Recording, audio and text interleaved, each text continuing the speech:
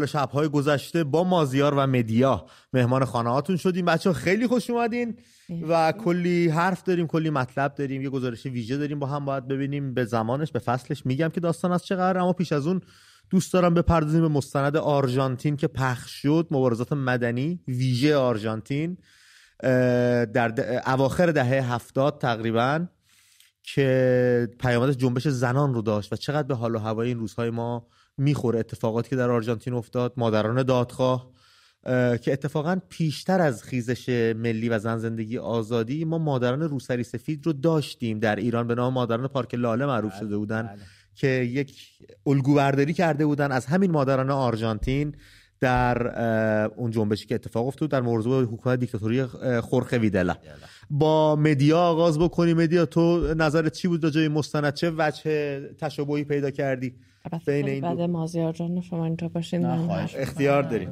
ما هر شب باید با شما آغاز کنیم چون خانم مقدم ترن، ولی آره ما من برام چیزی که خیلی جالب بود یا شاید نزدیک بود به اتفاقی که الان تو ایران داره میفته، حکومتی بود که نزدیک به فکر کنم چیزی حدود 30,000 انسان رو یا کشته بود یا مفقود شده بودن که بینشون نوزاد و انسان‌های خیلی جوان دیده میشد. دقیقاً مثل اون اتفاقاتی که در ایران میفته.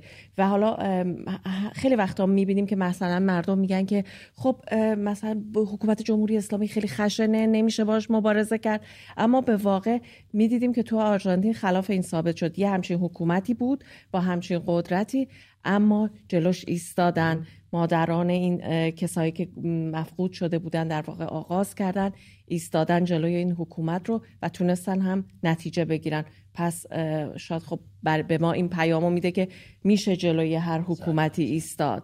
بله خیلی. مازیار، امید، آرژانتین درس‌های زیادی داشت. این مرسی از رها و تیمی که رفتن این کار کردن. بچه‌ها زحمت کشیدن.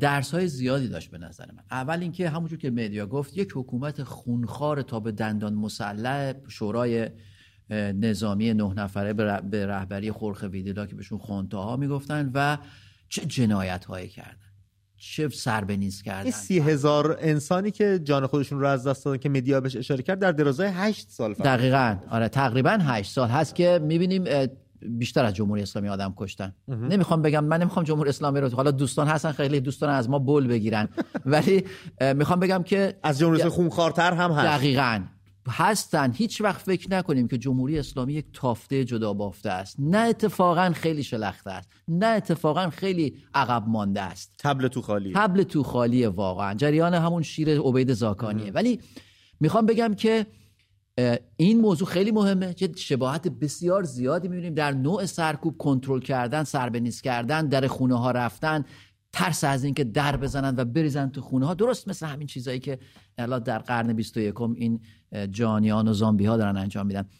اما یه چیزی خیلی جالب بود امید، اعتراضی که به پایان حکومت خورخه ویدلا و خونتاها انجامید از چند مادر داغدار شروع شد و دادخواه بدون هیچ برنامه‌ریزی، گوهرشقیاشون، دقیقاً بدون هیچ ننه سنوبراشون، دقیقاً بدون هیچ برنامه‌ریزی، بدون هیچ حمایتی از حکومت‌های دول متحد.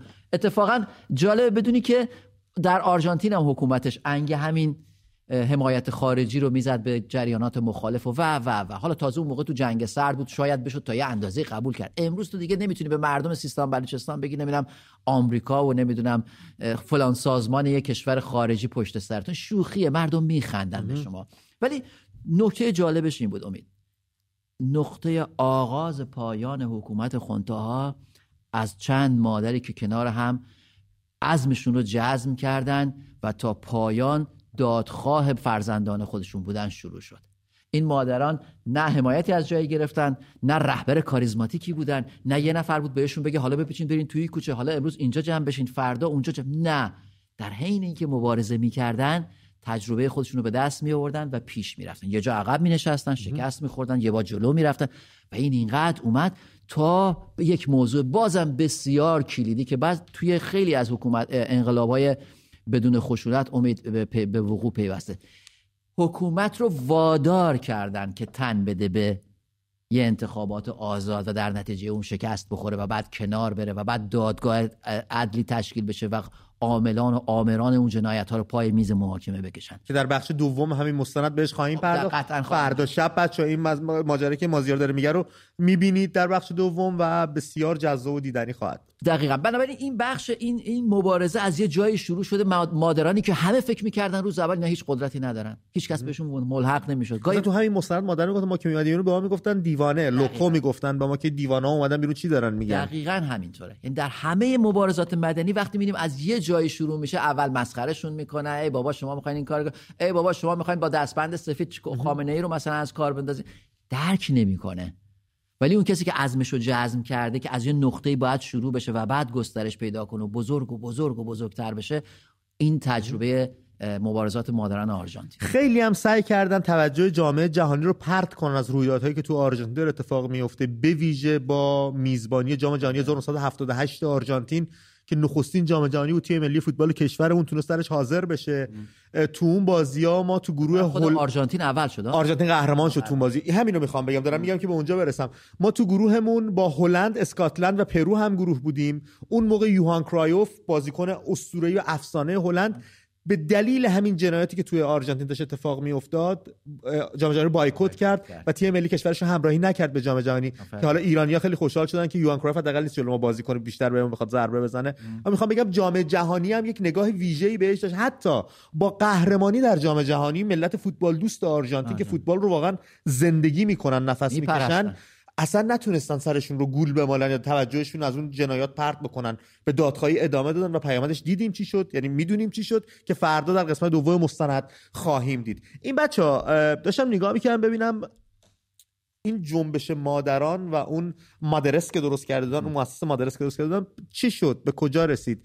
هنوز پویایی داره، هنوز داره کار انجام میده و بچه جالبه بدونیم تو سال 1992 به تمامی اعضای جنبش مادران مایو جایزه ساخاروف دادن، جایزه آزاداندیشی، از معتبرترین جوایز آزادی دنیا. بله. سال 97 5 سال بعد جایزه جوزن در فلاردینگن در هلند رو بهشون دادن به انجمن مادران. سال 99 جایزه یونسکو رو گرفتن برای آموزش صلح که به بچه‌هاش و فرزندانش داده. همین مادران میدان مایو 10 سپتامبر 2020 جایزه سازمان ملل در زمینه حقوق بشر رو به رئیس و مادر بزرگ انجمن خانم استلا دو کارلوتو اهدا کردن. امید، یه نکته خیلی مهم در مبارزات مدنی که ما در آرژانتین هم می‌بینیم اینه که در حین اینکه دارن با حکومت استبدادی مبارزه میکنن، اما دارن دموکراسی رو بین خودشون هم تمرین میکنن. بسیار نکته مهمیه، چون اگر این موضوع انجام نشه، همین گروهی که به قدرت رسیدن به هیچ عنوان قابل اعتماد برای تأسیس یک حکومت دموکراتیک نیستن. میدونید چرا؟ به یک دلیل خیلی ساده، چون ثابت نکردن. چی رو ثابت نکردن؟ دموکراسی رو توی مبارزهشون ثابت نکردن. اگر امروزه که اومد گفت من این کارو میکنم، من قول نه باید بشینیم با هم دیگه، مثل فرقه خاص دقیقاً 40 سال داره کار میکنه، هنوز انتخابات آزاد تو خودش برگزار نکرده، خودش رو سری سر میکنه ولی ادعای آزادی زنان رو داره. ببین، میخوام بگم که این تمرین دموکراسی در حین مبارزه با حکومت استبدادی یکی از مهمترین ویژگی‌هاییه که مردم میتونن مطمئن باشن که این جریان اگر اومد سر کار میتونه برای ما آزادی بیاره، یا برعکسش هم میتونه باشه. این جریانی که الان شمشیر از رو بسته اصلا نمیتونه آزادی ما رو بعد از این دیکتاتوری تأمین بکنه که هیچ اصلا مؤلفه‌اش رو نداره. یه دیکتاتوری دیگه باز تولید. این خیلی مهم. و اتفاق چقدر تو انقلاب‌های کشورهای گوناگون افتاد پس از اینکه یک دیکتاتوری رو به زیر کشیدن مردم، یه فریبی خوردن، یه گروهی اومدن و دوباره سیاه‌تر از سیاه شد همه چیز. مخصوصا در خاورمیانه بسیار این واقعی تلخ متاسفانه بوده. مدیا، صحبت‌های تو رو بشنویم بیشتر در رابطه با این مستند. خواستم بگم که دقیقاً چیزی که دیدیم همون چیزی که داشتم اشاره می‌کردم، خیلی نزدیک به ایران و مادران دادخواهی رو که می‌بینیم خیلی شبیهن به مادران دادخواه یا خانواده‌های دادخواهی که تو ایران هستن. یکی یکی همدیگر رو پیدا میکنن، کنار هم میستن، به دیدار هم میرن و میخوان از حال هم مطلع بشن و نمیخوان همدیگر رو تنها بذارن. بگو صحبت تو هم کن. این همون اتفاق خوبیه که وجود داره که هیچ وقت همدیگر رو تنها سعی میکنن که نگذارن. اگه یکیشون رو میخوان محاکمه کنن، بقیه میرن شرکت میکنن، میخوان بگن ما حاضریم، یا سر هر مراسم دیگه یا هر اتفاق دیگه ای. یه نمونهش خود تو همین برنامه گفتی مادر یکی از عزیزان و قهرمانان جاویدنامه رو سبز کرده بود به نام دیگر جاویدنامه، برد سر مزارشون گذاشته، مادر سپهر اعظمی. آره. و این نشون میده که دارن همدیگه رو پیدا میکنن. و از روز اول که مثلا مازیار خیلی بهش اشاره میکرد و سعی تلاش میکردیم اینجا بگیم که خانواده‌های داغدار همدیگه رو پیدا کنن، خانواده دادخواه همدیگه رو پیدا کنن، چون میتونست یه قانونی باشه که فکر جامعه و نگاه جامعه به این قضیه رو دگرگون بکنه. همون اتفاقی که تو آرژانتین افتاد و چه تأثیر ژرف و عمیقی در افکار عمومی گذاشتن مادران آرژانتین. پیامدش نه تنها مردم خودشون، در کشورهای گوناگون گوش و کنار گیتی هم خیلی الگو برداری کردن از این جنبش مادران دادخواه. ببین امید، یه موضوعی که بسیار مهم و درس آموز هست برای دست کم مردم ما در حال حاضر اینه که از یک نقطه شروع میشه یک ماجرای بزرگ، یک داستان بزرگ، یک جنبش بزرگ، یک انقلاب، هر چی میخوای اسمشو بذار، اصلا فرق نمیکنه. از نقطه صفر شروع میشه. اینو که بذاریم از ذهنمون بیرون که آمریکا میخواست شاه بره، شاه رفت، آمریکا تا نخواد آخوندا بره، آخوندا نمیرن، خب پس ما بشینیم تا آمریکا بخواد. داره. یعنی اصلا این نوع تفکر از پیش شکست خورده است. کی فکر میکرد که خودت رو هیچ کار پنداشتن است واقعا، که من هیچ تصمیمی تو آینده مملکت خودم نمیتونم مثلا آره. این که آقا اگه مثلا مردم بیان بیرون خب کشته میشن، یا اگر نیان بیرون خب اگر نیان خودشون رو به مخاطره نندازن، هیچ کس آزادی رو به شما تقدیم نمیکنه. همین مادران دادخواه آرژانتینی با یک شعار ساده و چند نفر مادر یه نقطه شدن، یک نقطه بسیار کوچیک و شکننده در قبال اون حکومت سرکوبگر. به درستی و دقت داری میگی میتونست له بشه، اما هر که پیش رفت قوام بیشتری پیدا کرد، تجربه بیشتری پیدا کرد، گستره بیشتری پیدا کرد تا تونست یه حکومت بکشه پایین. حکومت آرژانتین هم حکومت پلیسی وحشتناکی داشت، اطلاعات بسیار قوی داشت، دستگاه سرکوب بسیار، درست مثل جمهوری اسلامی. 1000 بار من میگم، با اینکه مال سالها پیشه ولی از اینا بسیار دقیق‌تر و عملگراتر بودن. بنابراین فکر نکنیم که باید از آسمون یه چیزی بیاد زمین، باید یکی بیاد به ما بگه بفرمایید. اصلا هیچ کس اینو به ما نمیگه. باید از یه نقطه صفر شروع کنیم. شاید در فردای آزادی که انقلاب مردم به سرانجام رسید یک پیوندی بین مادران دادخواه ایران و مادران دادخواه آرژانتین صورت بگیره. شاید بتونن یه دفتر تو بوئنوس آیرس داشته باشن، اونها دفتر تهران، و چون دارن یه کاری انجام میدن کارسون، دقیقاً مشابه کاری که مادران آرژانتین در اواخر دهه 70 میلادی انجام دادن و جهان رو انگشت به دهان نگه داشته بودن که چی کار دارن میکنن، 4 تا مادر و مادر بزرگ چی کار دارن میکنن. خیلی عجیب بود. حکومت رو وادار کردن، بردنش رو زانو. هیچ کس دقیقه اول، هیچ کس روز اول نگفت خورخه ویدلا باید برود. همچین حرفی رو نزدن. گفتن بچه‌هامون کجاست؟ جسد بچه‌هامون کجاست؟ حال و روزشون چیه؟ هر چی اینا گفتن، اینا مثلا نمیدونم گروه‌های تروریستی بودن، با این خیلی خوب، اصلا همه اونا هم درست. کجان؟ یک سوال ساده، یک خواست ساده. این خواست ساده هم قابل فهم بود برای جامعه، هم میتونست حکومت رو وادار کنه به یک موضوع بسیار کوچیک پاسخ بده. و یه مطلب خیلی جالبی تو این مستند بودش.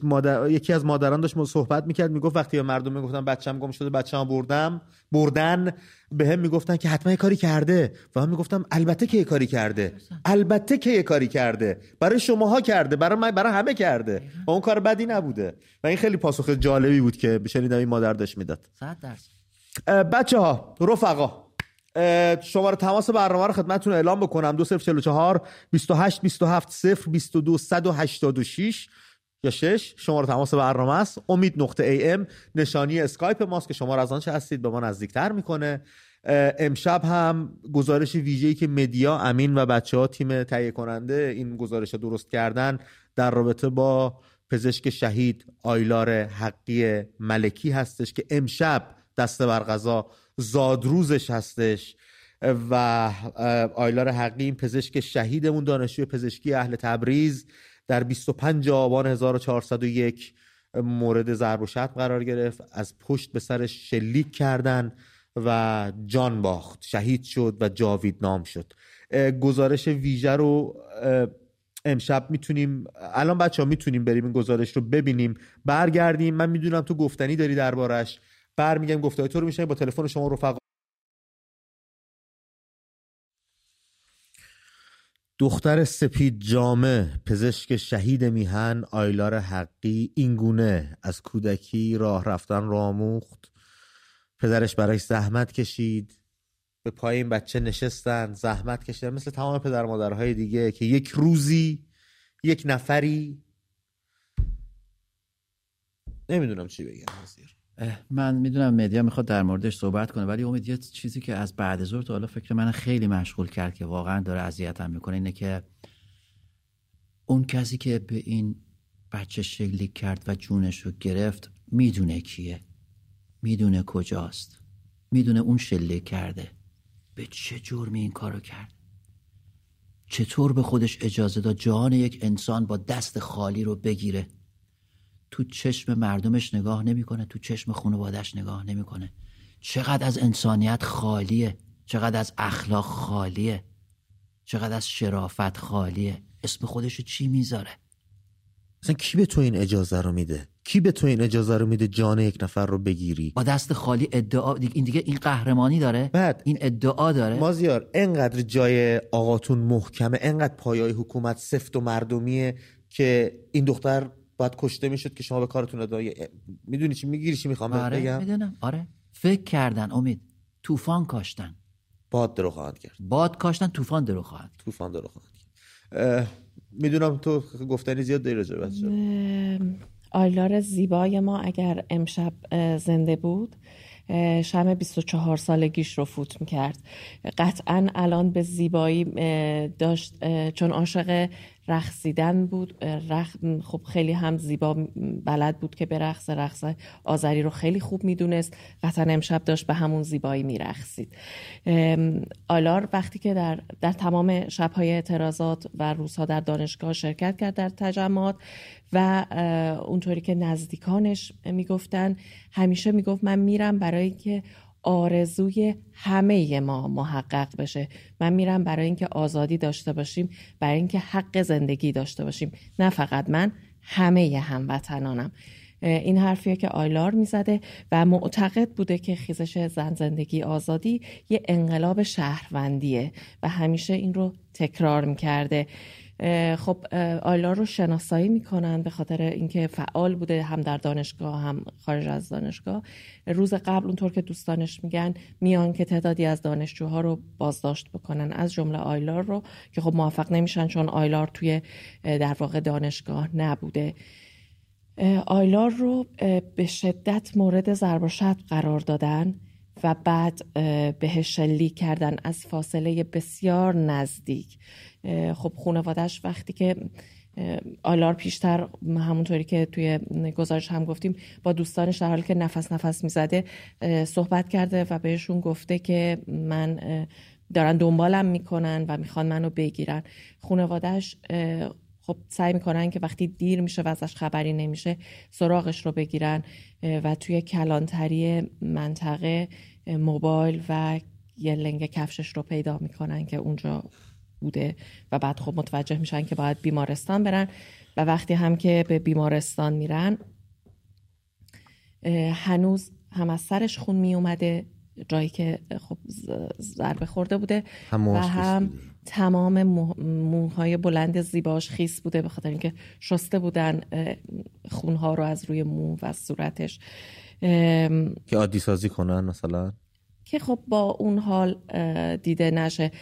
و با اینکه پدرش کارت شناسایی داشته حاضر نمیشن اون کارت مجهول الهویه رو از روی پیکرش بردارن و مادرش توی حیاط بیمارستان فریاد میزده که آیلار منو کشتین، شما آیلار منو کشتین و مامورا بهش میگن که اگر صدات در بیاد خودت رو هم میکشیم، بنابراین ساکت باش و حرف نزن. مادر آیلار هم جزو عزیزان خوب کادر درمان هستش و خب به شدت خانواده‌اش رو تهدید کردن و اجازه ندادن که در واقع اونطوری که میخواستن مراسم بگیرن. یکی از نکته‌های دیگه‌ای که هست اینه که بعدش بلافاصله شبکه خبرگزاری فارس و حالا خبرگزاری نزدیک به سپاه یک عالمه سناریو سازی کردن که آیلار مهمونی بوده، مشروبات الکلی خورده بوده، بنابراین دم یه برج پیاده شده، حواسش نبوده، افتاده توی یه ساختمون نیمه. انقدر وجود نداره ندارن غلطی که میکنن رو گردن بگیرن، میدونی؟ بعد برای به دار کشیدن 4 تا جوون آزاده سریع دوربینا رو چک میکنن، پیدا میکنن، در میارن، دادگاه تشکیل میدن. الان قاتلین این بچه‌ها کجان؟ چرا نتونستید 1 نفر رو چرا محاکمه نکردید هنوز؟ خودتون کشتید دیگه ها، خودگیری که ندارید، خودتون رو نمیگیرید که. اما دوستاش رو گرفتن، از اونها اعتراف گرفتن که نمیدونم بگید مشروب خورده بود، بگید اینطور بود، بگید اونطور بود. اما مطابق گواهی فوتش هم اونطوری که نوشتن با جسم برخورد جسم سخت به سرش، چیزی که برای اغلب کشته شده های اعتراضات نوشتن و هیچ خبری از سقوط و یا همچین چیزی در گواهی فوت هم نبود. و به خاطر همین هم پدر آیلار وقت خاک سپاریش دقیقاً اون کسی رو که گزارش تهیه کرد، بازجو خبرنگاری رو که گزارش تهیه کرد و مخاطب قرار داد و بهش گفت که تو جای قاضی نشستی، جای بازجو نشستی و خودت پرسیدی، خودت قضاوت کردی، خودت حکم دادی و خواستی که آبروی آیلار رو ببری و خانواده‌اش رو، ولی این کار نشدنیه، اتفاقی که واقعا نمیتونه بیفته. پدر آیلار برای امشب که خب سالگرد تولد آیلار بود یه ویدیو هم روی صفحش گذاشته، شاید بد نباشه اون رو هم. بله قطعا. شما امشب دست پرتر از شب‌های گذشته اومدی پیش ما.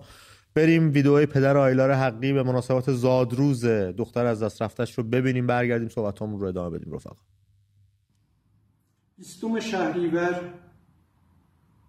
روز تولد آیلار را گرامی می‌داریم. درسته چه جشن نداریم، چون داغ دل ما تازه است و هر روز همین داغ تازه تر می شود. اما این روز به یاد ماندنی در دل ما همیشه سبز و ماندگار خواهد شد و این روز را همیشه به یاد خواهیم داشت و این روز همیشه برای ما ماندگار است.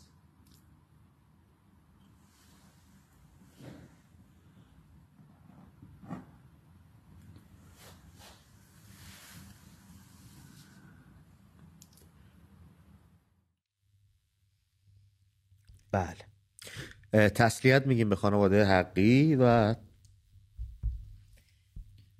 امید جان ببخشید معذرت میخوام، من این نکته‌ام بگم که آیلار رو از بین نوشته‌هاش خیلی خوب میشه شناخت، مهرش به مادر و پدرش و عشقش به داییش که خب گویا که ازش هم دور بودن رو از بین کلماتش، تک تک کلماتش به خوبی میشه فهمید و یه طنز شیرینی هم نوشته‌های آیلار همیشه داره.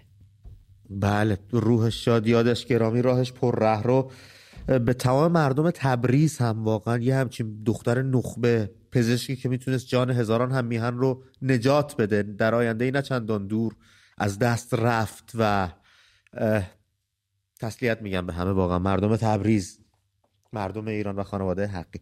و اگه نکته‌ای ندارید بچه‌ها برم تلفن شده به نظرم بعد تلخ، واقعا آدم نمیدونه چی بگه. محسن از ساری زنگ زده، رو خط برنامه هستش. محسن جان درود بر تو، شب آروم. سلام امید جان، شبت بخیر، خسته نباشی. آقا محسن گل رفیق خودمون، درسته محسن جان؟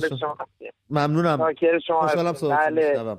ما مدتی با شما تماس نداشتیم، وزارت اطلاعات شماره ما رو در آورد، ما رو خواستن دیگه، ما متاسفانه نتونستیم باهاتون تماس بگیریم. میتونم بپرسم چی خواستن ازتون وقتی شماره رو پیدا کردن؟ مثلا فهمیدم به ما زنگ میزنید؟ آره دیگه، فهمیدم زنگ میزنیم به شما دیگه، گفتن بیا اینجا. محسن چقدر متنبه شدی تو واقعا. رفتیم اونجا و خلاصه داستان درست کردن برامون دیگه. داستان درست کردن دیگه، یه مدت نتونستیم تماس بگیریم، الان با یه خط دیگه داریم تماس میگیریم. بله. عرضم به حضورتون که این فیلم جانسوز الان دیدیم، واقعا داغ شدیم. این یک. دوم این که میخواستم خدمت مردم عزیزم عرض کنم که یا نرن 25 به بعد، یا اگر میرن واقعا میلیونی برن. اینا 138,000 پایگاه تدارک دیدن از لباس شخصی و بسیج. محسن عزیزم، محسن عزیزم جان. مردم میدونن تو ایران چه خبره و روزانه دارن تردد میکنن، میبینن 44 سال همین بساط بوده جمهوری اسلامی تنها بخشش که داره خوب کار میکنه همین نیروی سرکوب و مردم با علم برین دارن میرن حقشون رو بگیرن و فکر میکنم یادآوری این مسائل دردی رو از ما دوا نمیکنه، ولی اگه بتونیم با هم فکری بکنیم و ببینیم چطور میتونیم پشت هم دیگه باشیم بیشتر به کار اومد هم فکری بکنیم. فقط 100% که باید پشت هم باشیم، یعنی پشت هم خالی نکنیم. اینه که مثل دفعه قبل نباشه که 400,000 نفر 200,000 نفر 500,000 نفر بیاییم. باید شلوغ بکنیم. این خیابون ریختن بریم خیابون دیگه، خیابون دیگه ریختن بریم خیابون دیگه. اینا نیرو با آن صورت ندارن دیگه. روی کلانتری ها و نیروهای دیگه، نیروهای به اصطلاح این چی میگن گارد ویژه شونه چیه، روی این یگان ویژه، روی اینا دیگه اصلا نمیشه حساب کرد. اینو من به شما قول شرف میدم. روی نیروهای کلانتری و روی یگان ویژه اصلا نمیشه حساب کرد. یعنی اونا دیگه اصلا بعید بدونم جلو بیان و بخوان حرکتی بکنن. بخش عمده این خب بخش عمدهشون نیروهای بسیج هست و نیروهای سپاه خودکار بهشون دادن که عکس میگیره، ساعت مچی بهشون دادن عکس میگیره، بگیره 38,000 پایگام تدارک. بله خیلی ممنونم ازت. 38,000 پایگام تدارک دیدن. انشالله که مردم با هم باشن، بله. پشت هم باشن، به هم کمک بکنن که از این جمهوری اسلامی گذر بکنیم. این اتفاق قطعا خواهد افتاد. خیلی ممنون از تماست محسن جان. اما دو خودکاری که عکس میگیره فکر نمی‌کنم کیفیت تصویرش از اون دوربین مداربسته چند میلیون مگاپیکسلی باشه که اون بالا وصل کردن. عادی است برای مردم این مسائل. اتفاقا من می‌خواستم به امید بگم که مگه مردم وقتی اومدن بیرون قبلا هم میدونستان که دوربینا هست، میدونستان که نیروی سرکوب هست، میدونستان که انصار حزب الله هست، میدونستان این اسمشون زیاده، یگان ویژه هست و همچنان هم اومدن. همین امروز مردم زاهدان همچنان با همه اینا، حالا اصلا گیرم هم درست می، مردم همه اینا رو میدونن. بحث جمعیته. اگر اون جمعیت وارد خیابون بشه 138 نمیدونم هر عددی که هست به هیچ عنوان قادر کنترل کردن و قادر سرکوب کردن نیست. اونم کشور پهناوری مانند ایران از 4 گوشش مردم شهید دادن، ناراضی‌ان، زیر فشارن، معیشتشون مشکل داره، اقتصادشون مشکل داره. اینا اگه بلندشن رو پاشون کی میخواد جلوشون رو بگیره؟ خدا نور بهمون زنگ زده از شیراز. خدا نور درود بر تو، رو خط برنامه هستی. سلام امید جان عزیز. به روی ماهت برادر. شبت آروم. سلام به مدیا خانم عزیز بابت این مستندهاشون و سلام به آقا مازیار گل میکنم. چیزی که من میخواستم بگم، برادر من در ارتش هستش. بله. و چیزی که راجب داخل ارتش به من میگه 70% اینها طرف مردمن. بله. ارتش همیشه از بدنه مردم بوده و اصلا دور از انتظار نیستش. اما خب اصلا بجز اصلا چیزی که هست بجز اون فرمانده های فاسد همه حقوق بگیرن. درست. یعنی اصلا نقشی ندارن در سرکوب مردم و منتظر یک حضور میلیونی از مردممون هستن که بیان پشت مردم. برادر من خودش یکی از مخالفان سرسختی که فقط حالا به خاطر نون شب در ارتش خدمت میکنه و همین دیگه. خیلی ممنونم ازت. خدا نور. خیلی ممنونم. خیلی امیدبخش بود پیامی که دادی و وای به حال اون ارتشی که درجه دار و سربازش به خاطر نون شب درش خدمت کنه، نه برای پاسداری از مرز و بوم جان مال و ناموس ملتش. خیلی فرق میکنه قضیه مازیار. به نظر من یه نشونه ای بود که ما قبلا هم بهش پرداخته بودیم امید. ما میگفتیم که شاید اون درجه اون سطح فرماندهی کلیش به خود فروخته باشن به حاکمیت، اما بدنه ارتش و رده میانی اون هرگز جمهوری اسلامی نمیتونه بهش اعتماد کنه. هرگز این کار رو هم نکرده. یعنی در طول این 40 و اندی سال هیچ وقت نتونست به اون بدنه ارتش اعتماد بکنه و این نقطه امید و نقطه اتکای مبارزات مدنی هم میتونه باشه. مرسی مازیار. امیر به همون زنگ زده از سپاهان یا همون اصفهان خودمون. امیر جان درود بر تو، رو خط هستی. سلام، وقت بخیر امید جان. شبت آروم برادر. سپاسگزارم. با این وضعیتی که ما تو ایران داریم مردم و جوونا رو ترسوندن به جای ما نمیرسیم.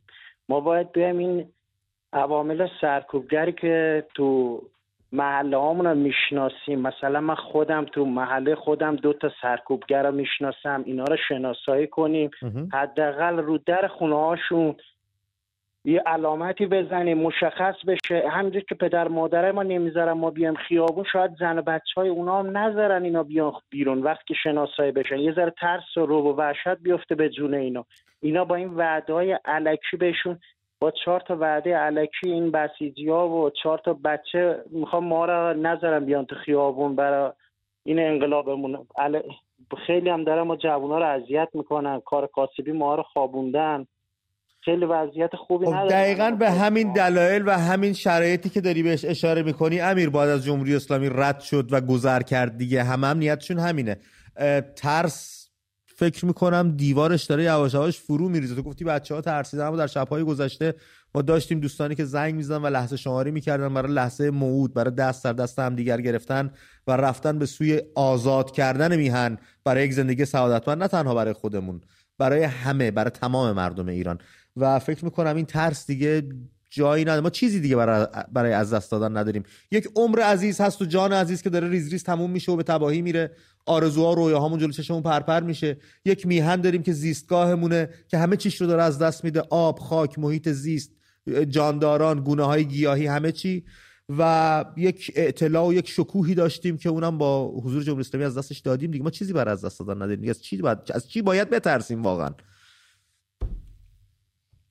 خانوم مجید رضا رهنورد رو خط برنامه هستن. خانم درود بر شما، صحبتاتون رو میشنویم. از تهران زنگ زدن. خانم رهنورد. الو، بفرمایید. شبتون بخیر امید جان. شبتون آروم خانم. ضمن اینکه خیلی تشکر میکنم از همه بچهای من تو از شبکه خوبتون، از زحماتی که میکشین. سپاس. میخواستم یه چند تا نکته رو بگم. این برنامه‌ای که هر شب الان داره نشون میده، یه چیزی که توش خیلی مشخصه اینه که این بچه‌ها تنها همشون هستن رفتن به خیابون. بعدن پدر مادراشون اومدن جنازه‌هاشون رو تحویل گرفتن. خب چرا از اول ما همه با هم نریم تو خیابون؟ چرا همه در کنار هم نباشیم؟ چرا باید جدا جدا بریم؟ مثلا در طول روز برنامه‌هاتون نشون میده بازنشسته‌ها جدا میرن، مال باختگان جدا میرن، ناراضی‌های دیگه. هممون باید در کنار هم احساس مسئولیت نسبت به این آب و خاک داشته باشیم. وقتی هممون تو خیابون باشیم، جمعیتمون خیلی زیاد باشه، 100% اینا نمیتونن هیچ غلطی بکنن. ما اینجوری خودمون رو بی تفاوت نگیم خب بچم رفته حالا من مثلا کار دارم نمیتونم برم، یا برعکس بابام رفته من میذارم یه روز دیگه. ما باید به اون حدی برسیم که بدونیم نفسمون دیگه تموم شده، نمیتونیم ادامه بدیم. به قول مجید توکلی میگه بدترین بد قانون بده. جمهوری اسلامی هیچ قانونی نداره که شما بازنشسته عزیز که میای کنار خیابون داد میزنی بهت تحت لوای قوانینش به تو آسایش بده، آرامش بده. همچین چیزی امکان نداره. جمهوری اسلامی فقط با جمعیت میلیونی ما تو خیابون و حس مسئولیت ما نسبت به این آب و خاک سقوط میکنه. اینو ما باید بفهمیم، اینو ما باید قبول کنیم و پا به عرصه خیابون بذاریم، همگیم، تماممون. بله. خیلی ممنون از برنامه. خیلی سپاس برادرم. ما ملت کبیریم، ایرانو پس میگیریم. بله، برای اینکه ایران معبد ماست. خیلی ممنونم از تماستون. خانم سیاوش محمودی رو خط برنامه هستن. خانم محمودی درود بر شما، شبتون آروم. سلام، با سلام به همتون. به روی ماهتون خانم، لطف میکنید. من فکر میکنم که ما به مرحله رسیدیم که باید خیلی جدی به موضوع فکر کنیم و خیلی قدم درستی برداریم. آمدن ما به خیابون و رفتنمون شب به خونه هامون خوابیدن و این کار رو ادامه دادن ما رو به جایی نمیرسونه. اون چیزی که ما رو و کلید ماجرا این است که ما باید به خیابون بریم و بر نگردیم به خونه هامون، برای اینکه باید این نیروی سرکوب رو یک جوری خسته کنیم و فرسایشی براشون فضا ایجاد بکنیم. چون که وقتی که میریم شب خونه برمیگردیم، خب دیگه صبح نمیذارن کسی برگرده خونه به خیابون، برای اینکه اونها هم باز نیروی جدیدشون رو میارن.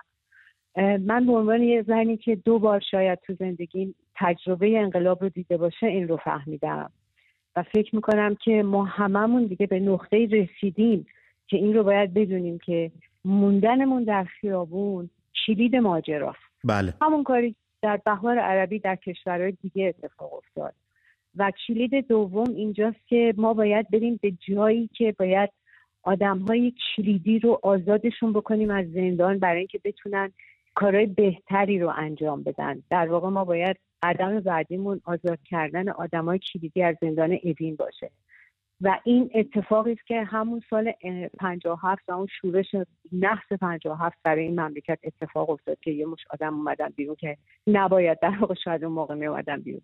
در هر حال تصمیم ما برای موندن در خیابون باشه و نرفتن. خیلی به نکته خوبی اشاره کردید خانم محمودی. مردم و این پایداری مردم باعث میشه که این حکومت فشل واقعا از بین بره، چون اینا ترسیدن به شدت و این کار رو باید ادامه بدیم. اسمم رو گذاشتم سیاوش محمودی به خاطر اینکه هرگز فریاد مادر سیاوش محمودی رو در کردستان از یاد نخواهم برد تا آخرین روزی که زنده خواهم. بله. ممنون ازتون. خیلی سپاسگزارم از شما. درود به شرف تمام مردم ایران. ما ملت ایرانیم و این مملکت رو پس میگیریم. بله. پاینده باشید. خیلی ممنونم خانم اسلام. شبتون آروم. بچه‌ها یه تماسی بگیرم بیام پیشتون. مهسا امینی از رشت بهمون زنگ زده. مهسا جان درود بر شما، رو خط برنامه هستید. خانم امینی؟ من الان میترسم قطع کنم ولی قطع نشده. خانم امینی صدای من رو میشنوید؟ نه دیگه. ستار بهشتی بهمون زنگ زده. ستار جان درود بر تو، رو خط هستی. الو سلام خدمت شما دوستان عزیز. بروی ماهت ستار. یه نکته می‌خواستم میگم در مورد حرفی این آقا اول زنگ زد گفت اینا دوربین دارن، اینا بله. اینا فلان دارن. ببین این حرفا جاش اینجا نیست گفتنش. اینا ته دل مردم خالی میکنن. بله موافقم. باید از امید گفت، از شجاعت گفت و اینکه چیکار کنیم اینا رو بتونیم سرنگون کنیم. این حرفا رو نزن اینجا تو این برنامه که اینا دوربین دارن، اینا تعدادشون زیاده، اینا خب چیزایی هم هستش که همتون میدونید، همه میدونیم اینا چی دارن و چی کارن، چیز جدیدی نیست. آخه این بابا زنگ میزنه این حرفا رو میزنه آدم خب بعد دیگه نباید بگی بله. جنگ فقط از پیروزی صحبت میکنن، شکست صحبت حق با توه. بله. بعد امید جان می‌خواستم این برنامه‌تون رو وقتشو بیارین جلوتر همه ببینن. ببین وقت برنامه‌تون دیر وقته، خیلی که صبح سر کار میرن نمیتونن ببینن. درست میگی. حداقل این چند شب بیارین جلوتر، ساعت 9 ساعت 10 بیارین بکنین. مسئولین دارن گوش میکنن، اگر بشه واقعا کاری کرد و بتونیم حتما انجام میدیم. من دوست دارم از پنجره فیلم بگیرم، چراغ خونه‌هایی که روشن، تعداد چراغ خونه‌هایی که خاموشه که معلومه خوابن دیگه. نشون بدم این وقت شب خیلی خوابن. دوست دارم برنامه ببینن ولی چون صبح ساعت 5 و 6 صبح یارو بیدار میشه نمیتونه. درست میگی. بله. تو که برنامه شما تکرار میشه این سر کاره. اونجا هم نمیتونه ببینه. درست. برای پیشرفت میگم و نه درست داریم. نه کاملا درست میگی. موافقم من باهات. بعد من شناختی میدونی من کیم؟ من همونی که چراغ روشن تو روز روشن به بله رفیق گلم قربونت برم. مرسی. ایده جدید برامون آوردی؟ روی مسئله این کاری ببین یه نوشته بزن اونجا بزن رو دیوار همه ببینن. خب اصلا بذار رو میزه چراغ روشن، هر مخالف روشن کنی چراغشو.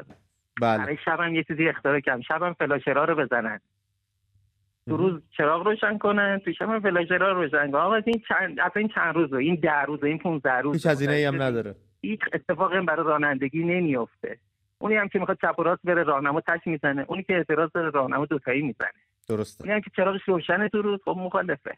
ببین اینا به هممون امید میده. رو این الان اینو بنویس بزن رو دیواره، خودت هر شب بگو، اصلا بگین تو اتاق خبر بگن. ببین امید میده به همه. روش کار کنیم داداش، دیگرتو بخورم. قربونت برم. مرسی از تماست. تندرست باشی و سربلند به امید پیروزی. با خانم سرباز شاه عباس هم بهمون زنگ زده، با ایشون هم صحبت بکنیم. درود بر شما رفیق، روی خط هستین. سلام امید جان. روی ماهت. چرا شاه عباس؟ شاه عباس من فامیلیم یه فامیلیه که ربط داره به شاه عباس. متوجه شدم. برو بریم. آره. و اینکه سلام به مازیار عزیز، سلام به خانم مدیای عزیز که اینقدر واقعا لطف دارن. من یه چیزی خدمت شما بگم جان.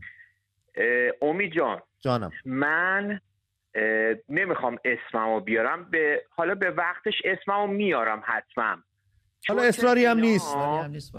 آره حالا پدر من جانباز جنگه، زحمت کشیده جنگه، درود به او.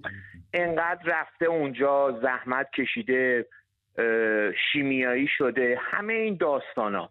خب ما یه روزی این داستانا رو همه رو دیدیم و من میدونم هی میخوام آخه من به دوستان که میخوام بگم همیشه اسممو میگم. الان شاید خیلی از دوستان صدای منو میشنون متوجه میشم من کی هستم. بله الو داریم گوش میکنیم. من شارژم داره تموم میشه. فکر میکنم حالا خیلی پشت خط موندم، حالا اشکالی نداره. اینا هیچ قدرتی ندارن، از ماها میترسن. شک ندارم من به ایرانیا آقایون محترم، خانومان محترم، لطفاً بریزید بیرون. اولین جایی که پارکوی بریزید تو پارکوی، دوره هم باشه. اینه نزدیکترین جا. اصلا سرباز خیلی ممنونم از تماس، انقدر با شور و خروش صحبت میکنیم. اما خب ما توی این برنامه نمیتونیم نقشه راه به کسی بدیم، اما خب آنچه که مسلم است اینه که شهرها مال شماست، خیابانها مال شماست، کوچه ها مال شماست. هر ساعت از شبانه روز با هر تعداد جمعیت که بخواید میتونید درش حضور داشته باشید و به هیچ کس هیچ ربطی نداره. شما بفرمایید. من فکر میکنم اصلا این که کی کجا بره چه کار بکنه اصلا کار ما نیست، اما یه چیزی امید خیلی مشخصه و اون که مردم عزمشون جزمه. مردم میدونن که حاکمیت میخواد، حالا چنگ و دندان داره نشون میده و آی من آنم که رستم بود پهلوان داره میگه و اشکال نداره، اونو میدونن، علم به اون دارن و باز هم مصممن که این کار رو انجام بدن. دقیقاً اتفاقی تو آرژانتین افتاد. دقیقاً همه میدونستن ویدلات چه خوبکاریه ولی اومدن و پای کار ایستادن. بنابراین من فکر میکنم که اینی که حالا کجا بریم چقدر باشیم، اینم گفتم باز دیشب، حالا بذار یه بار دیگه تکرارش کنم که هدف یک اعتراض خیابانی مسالمت آمیز در طول این اعتراض مشخص میشه. از امشب و دیشب و فردا شب نمیشه برای یک هفته دیگه پیش بینی کرد. واقعا نمیدونیم که یک جریان خودجوش مردمی چه تعدادی قراره که تو خیابون بیاد که بر اساس اون اسلحه ما قوی بشه و بتونیم یه جای بزرگتری رو، یک هدف بزرگتری رو بگیریم. بله خیلی مدیا جانم. همونطوری که مهسا خانم اشاره کردن که باید خسته کرد نیروهای امنیتی ها، میخواستم یادآوری کنم فیلم هایی رو که سال پیش منتشر میشد، خود مردم میگرفتن نیروهای سرکوب انقدر خسته بودن که کف خیابون دراز کشیده بودن و دیگه توان مقاومت نداشتن. پس اگر همونطور مردم پیش برن قطعا میتونن کاری کنن که ما اگر از زمان از دست دادن مهسای عزیز که این موج بلند شد مردم دست همدیگر رو میگرفتن، پشت هم میایستادن، تا الان کار جمهوری اسلامی تمام شده بود، بیشک تمام شده بود. یعنی ببین منم کاملا با مدیا موافقم. ببین این حرکت رفت و برگشتیه. خیابان مال مردمه، مال حکومت نیست. چرا؟ چون مردمن که میرن نونوایی، مردمن که میرن تا سر کوچه، مردمن که میرن مدرسه. این مردم معترضن که این بهشون تعلق داره. یه حکومت اومده اینجا رو گرفته، یگان ویژه رو از یه پادگانی اونور ور میداره میاره میذاره اینجا. اون خارجیه، اون وارد خونه شما شده. بنابراین هرچی اون بیشتر بمونه اونه که خسته تر میشه. شما که تو خونه خودتون هستید. باید با این حرکت سیالی که ما توی هنگ کنگ هم دیدیم که مثل آب همه جا خودش رو حرکت میداد، اینم باید همین الگوی مبارزات بدون خشونت در ایران باشه. هر جا شلوغ خیلی خوب هستید به محضی که رفتید میایم میگیریمش. اینجوری کاملا منطقیه. ممنونم ازت. آرمین بهمون زنگ زد از لرستان. آرمین جان درود بر تو، رو خط برنامه هستی. آرمین صدای من فکر کنم امشب دیر میرسه اون بعد. نه چون بچه‌ها یکم طول میکشه تا پاسخ بدن. آرمین صدای منو میشنوی؟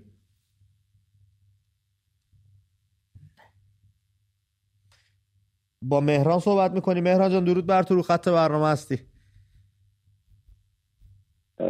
سلام امید جان. به روی ماهت مهران جان. درود امید جان.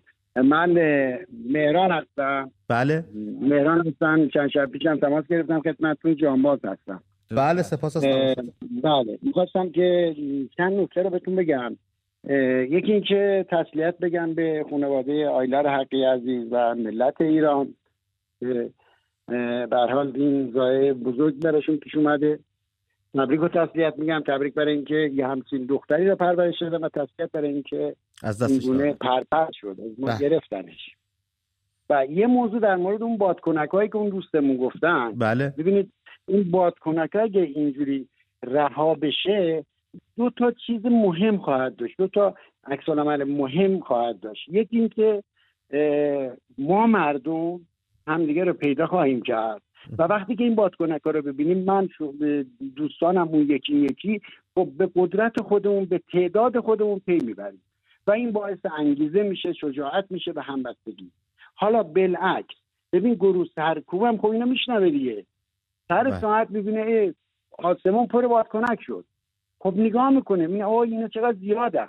همین زیاد بودن این بادکنک‌ها یک انگیزه ازشون میگیره، ترس به جونشون میندازه. ببینید خانواده هاشون جلوگیری میکنه، میگه اینا زیادن، میخوای بری با کی بجنگی، میخوای بری چیکار بکنی.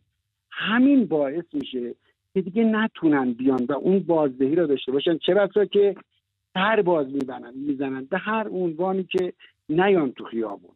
متوجهی؟ درست. و یه پیشنهادم برای مردم که وقتی خواستیم بیایم تو خیابون، اول از اینکه 25م گفتیم که شروعه، قرار نیست که 25م بیایم و 25م حالا بعضیا میگن میایم میتره کنیم. بله باید بیایم، زیاد بیایم، اما این اومدن باید هوشمندانه باشه، زیاد باشیم. بله که اون گروه سرکوب زمانی که این زیادی جمعیت ها میبینه اصلا به شک بیفته که آقا من الان میزنم 10 تا اینا رو میزنم، بعد تا بیام خشابم و پر کنم این جمعیت رو میجاون، تیکه تیکه هم میکنن و این کارا نمیزنه. حتی اگر بگیم آقا به فکر برادر، پدر، دختر، خواهر خودش نباشه، از ترس این کارو نمیکنه. ببین میترسه، این کارو انجام نمیده. بعدش هم خب دوستان اینایی که میگن ما یکی میرفتیم خانواده نبود فلان نبود، خب موقع تازه اول کار بود، ما نمیدونستیم، بلد نبودیم. الان 1 سال داریم مشق میکنیم، داریم مشق مبارزه میکنیم، زنگ میزنیم، با هم صحبت میکنیم، اون یکی راهکار میده، من یه چیزی میگم، شما یه چیزی میگیم. به خصوص این برنامه آگاهی سازی شده. قرار نیست که الان این 25م به بعد مثل قبل باشه. الان آگاهتر شدیم. درست. الان چیز یاد گرفتیم، از همدیگه آموختیم، همدیگه رو پیدا کردیم که بریم تو خیابون به امید پیروزی، به امید این که بریم و حق بر باطل پیروز است. مرسی آقا مهران. ممنون. خیلی ممنونم از صحبت‌های دلسوزانه، پدرانه و بسیار منطقی و درستتون. خیلی نکات خوبی رو بهش اشاره کردن. من یه تماس بگیرم بچه‌ها بیام پیشتون که خیلی ساکت موندین. خانم مهسا از تهران بهمون زنگ زده. مهسا خانم درود بر شما، رو خط هستین. الو سلام آقا امید. درود بر شما مهسا خانم. سلام آقا امید، شبتون بخیر. شب شما هم آروم خانم. سلام عرض می‌کنم به مهموناتون، انشالله که همیشه سالم و تندرست باشید. سپاسگزارم. من خواهر شهید هستم، از خانواده شهدا هستم. تماس میگیرم. محبت کردید به برنامه ما اومدید و تماس گرفتید. خیلی سپاسگزارم ازتون. خواهش میکنم، لطف دارین شما. میخواستم صحبت کنم در رابطه با 25م. من امیدوارم همه مردم واقعا بیدار شده باشن، چون با این اوضاع، با این همه شهیدی که ما دادیم، فکر میکنم امیدی باشه که مردم نجات پیدا کنن، جز این که بیان تو خیابونا واقعا سلحشورانه قیام کنن. خانم مهسا ببخشید من یه پرسش، فقط شما از خانواده شهدای راه آزادی هستید یا از شهدای عزیز و گرانقدر جنگ تحمیلی؟ جنگ تحمیلی. جنگ برادرم شهید شده. بله. یه پرسش هم ازتون دارم، بعد دیگه دست خودتون هر چی دوست داشتید بگید. برادر شما برای حفظ نظام جمهوری اسلامی جان شیرین خودش رو فدا کرد یا نه برای آب و خاک و وطنش؟ اینی که انقدر جمهوری اسلامی میگه ما این همه شهید دادیم خوشایند شماست واقعا؟ بله. نه برادر من یک جوان 17 ساله بود که برای آب و خاک رفت.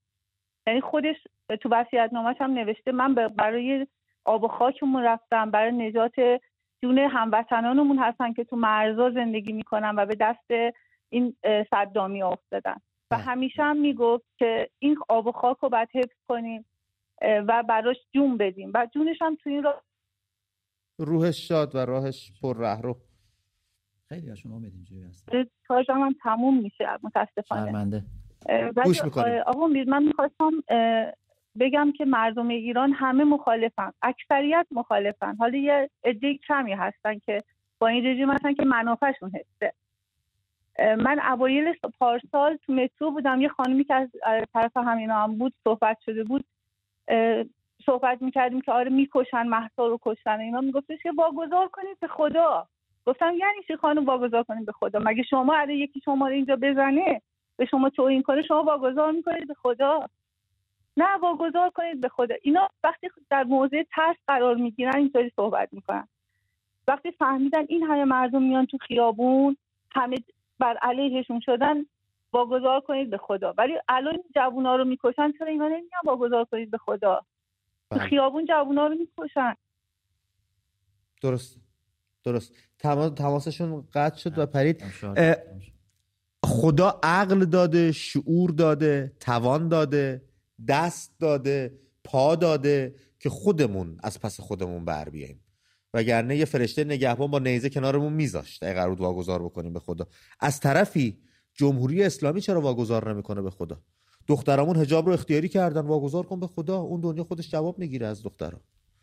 بچه‌هامون سطل آشغال آتیش زدن، از اموال اون از حق الناس آتیش زده، به تو چه ربطی داره؟ واگذار کن به خدا. چرا نمیکنید؟ به ما که میرسه واگذار کنیم به خدا، به شما که میرسه نه، دار و رگبار و ابد و اعدام و ترس و وحشت. و این چه منطقیه؟ خدا رو اینجا قومی قبیله‌ای نگاه خودی بی خودیش کردن. خدا خیلی عجیبه ها، خیلی خیلی جالبید شما واقعا. یعنی باید روشون تحقیق بشه ببینیم چی میگذره، این سیمکشیای مغزشون از کجا رد شده.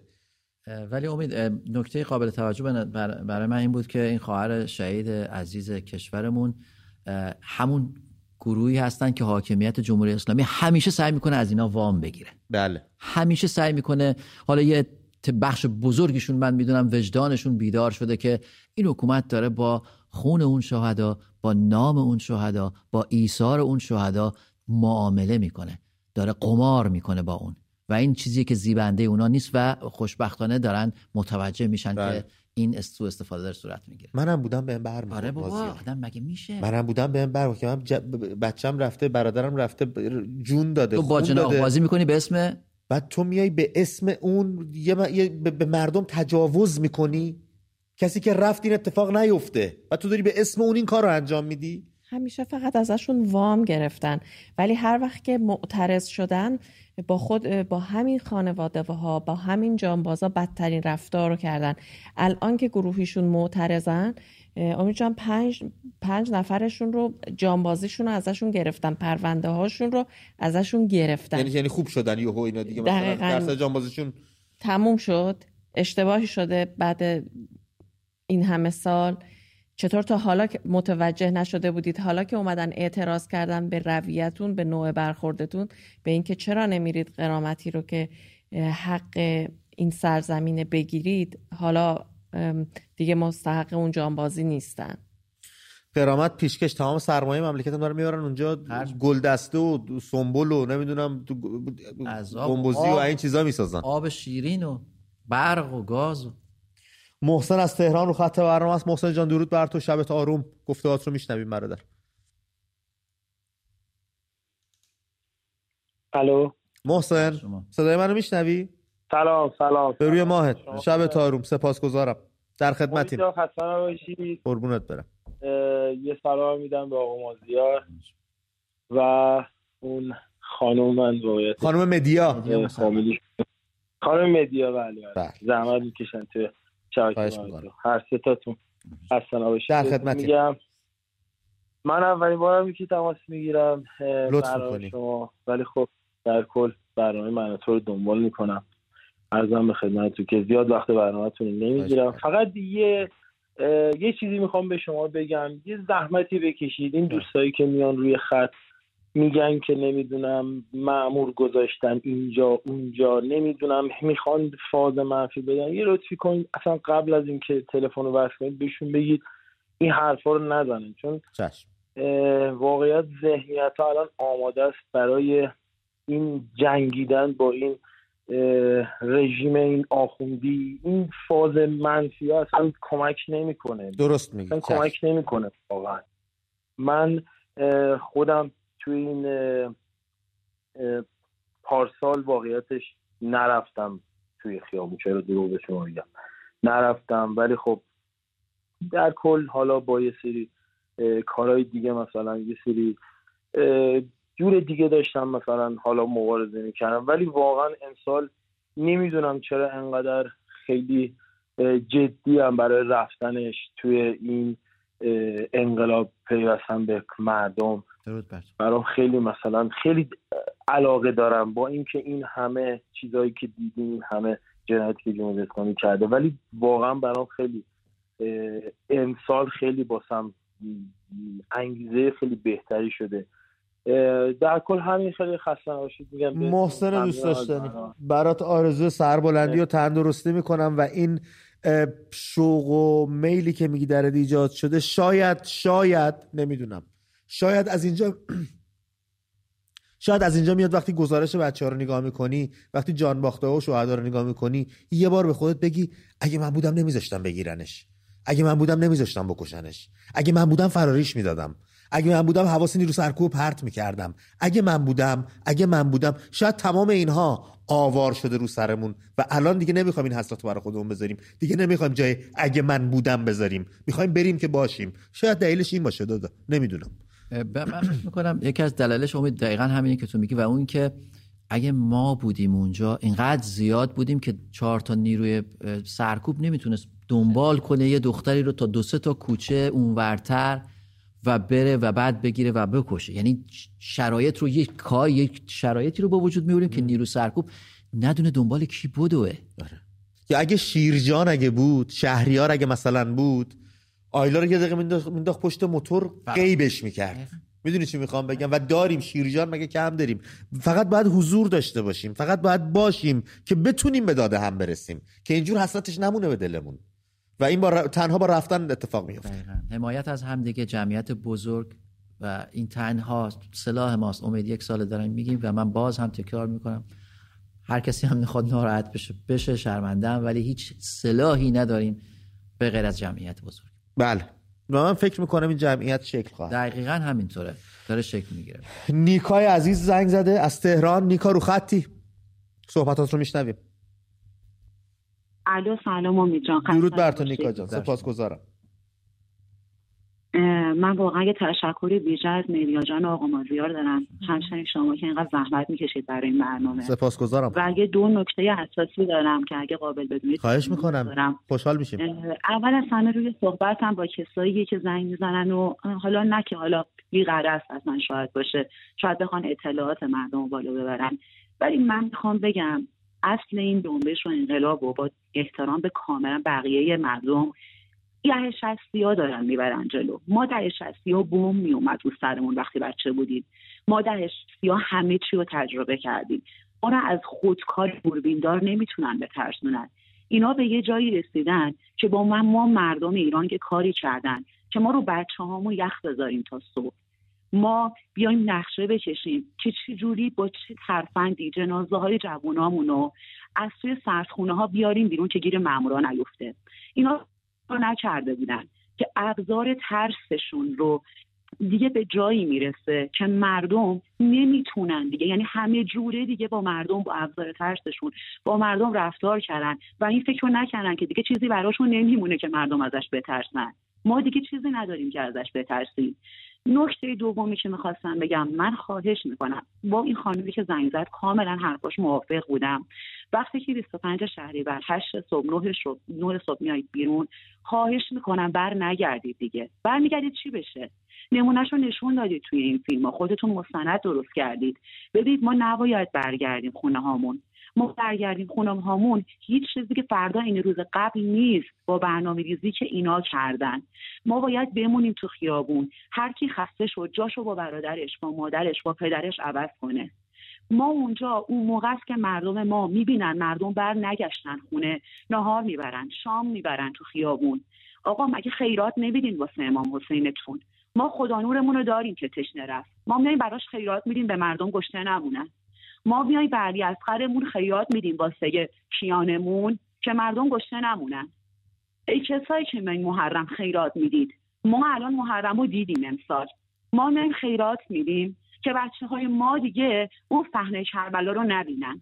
تموم شد دیگه. خواهش میکنم 25 9 صبح زدید بیرون. همین که من میام بیرون همسایه‌مو میبینم تو خیابونه، میبینم دوستمو، میبینم از همه دارن میریزن توی اون کوچه و داریم با یه جمعیت پیش میریم و شب بر نمیگردیم خونه هامون. حتی اگه خسته بشیم جایگزین میذاریم برای خودمون، یه امیدی میگیرم. نکته سوم، خواهش میکنم از شاهزاده اگر شده همه کار کردن درد نکنه، همون که امید ها دادن، ولی خواهش میکنم روز 25 اگر شده تو یکی از شهرهای مرزی ایران ایشون حضور داشته باشه. خمینی چجوری وارد ایران شد؟ خمینی چجوری اومد؟ مردم میدونستن داره میاد.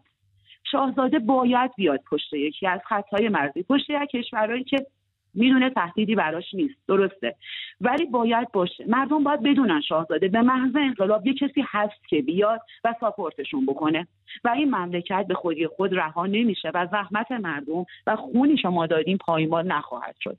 ممنونم از برنامه‌تون، وقتتون رو نمیگیرم. مرسی نیکای عزیزم، انقدر منطقی و پرشور و با انرژی صحبت میکنی، خیلی سپاسگزارم ازت. شاهزاده اگر پا در میدان گذاشته، این همه سفر رو انجام داده، این همه صحبت ها رو کرده، جلو داره برای بازسازی ایران برنامه ریزی میکنه، یقین بدونید بیشک فکر بازگشت به ایران رو هم داره، برنامه ریزیاش هم انجام داده. مردم بدونن به مجرد اینکه شرایط فراهم بشه ایشون با اولین پرواز خودشون رو به تهران میرسونن. شک نکنید داره لحظه شماری میکنه برای دیدن ایران.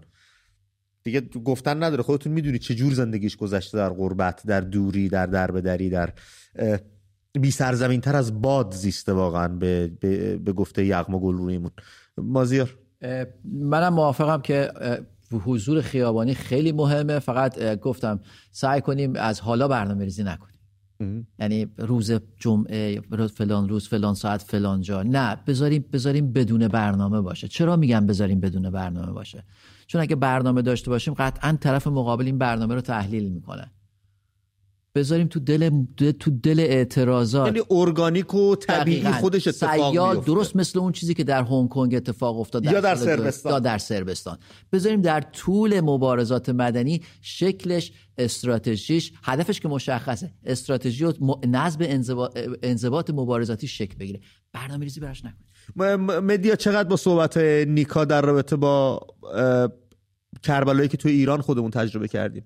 دقیقاً اول که خواستم اشاره کنم که توی شهرهایی بود، همونطور که نیکای عزیز گفت، مردم در عرض یه روز 3 بار رفتن جووناشون رو بردن برای خاک سپاری. تو بوکان این اتفاق افتاد. بله، توی مهاباد وقتی که داشتن برمیگشتن دوباره کشتن، دوباره عزیزشون رو بردن برای دفن، دوباره برگشتن، دوباره ناچار شدن برگردن به آرامستان برای خاک سپاری. این اول و این چیزهایی که مردم ایران تجربه کردن.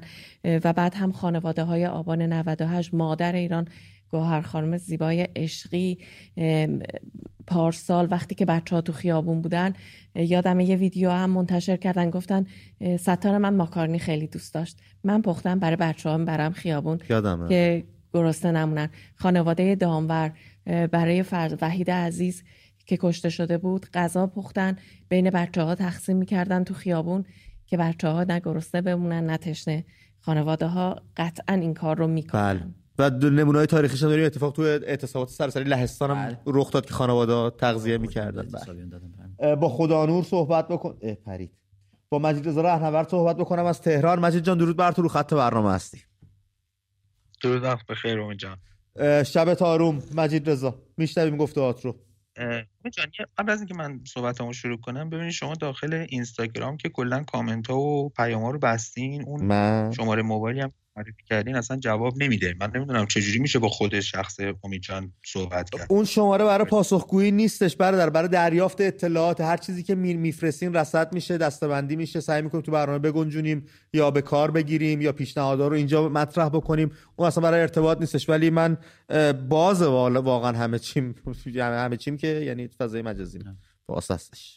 در خدمتم، میشنویم. درست. حالا من موفق نشده بودم دیگه خدمتتون عرض کنم که در برنامه‌های قبلیتون شما میگفتین که چطوری میشه که یه فردی، یه موجودی، یه دختر مردم رو بکشی، بعدش بری تو خونش بشینی رو مبلش از خودت پذیرایی کنی. شما تعجب میکنی، ولی من چون در یک خانواده فول مذهبی بزرگ شدم، برام خیلی تعجب برانگیز نیست، چون اون موجود خودش رو پیروز میدان و پاسداری از دین و نظام اسلامی میدونه و اینها. موجودی نیستش که عقلش کار کنه، اون بر اساس یه سری دستورات و ایدئولوژی میره جلو.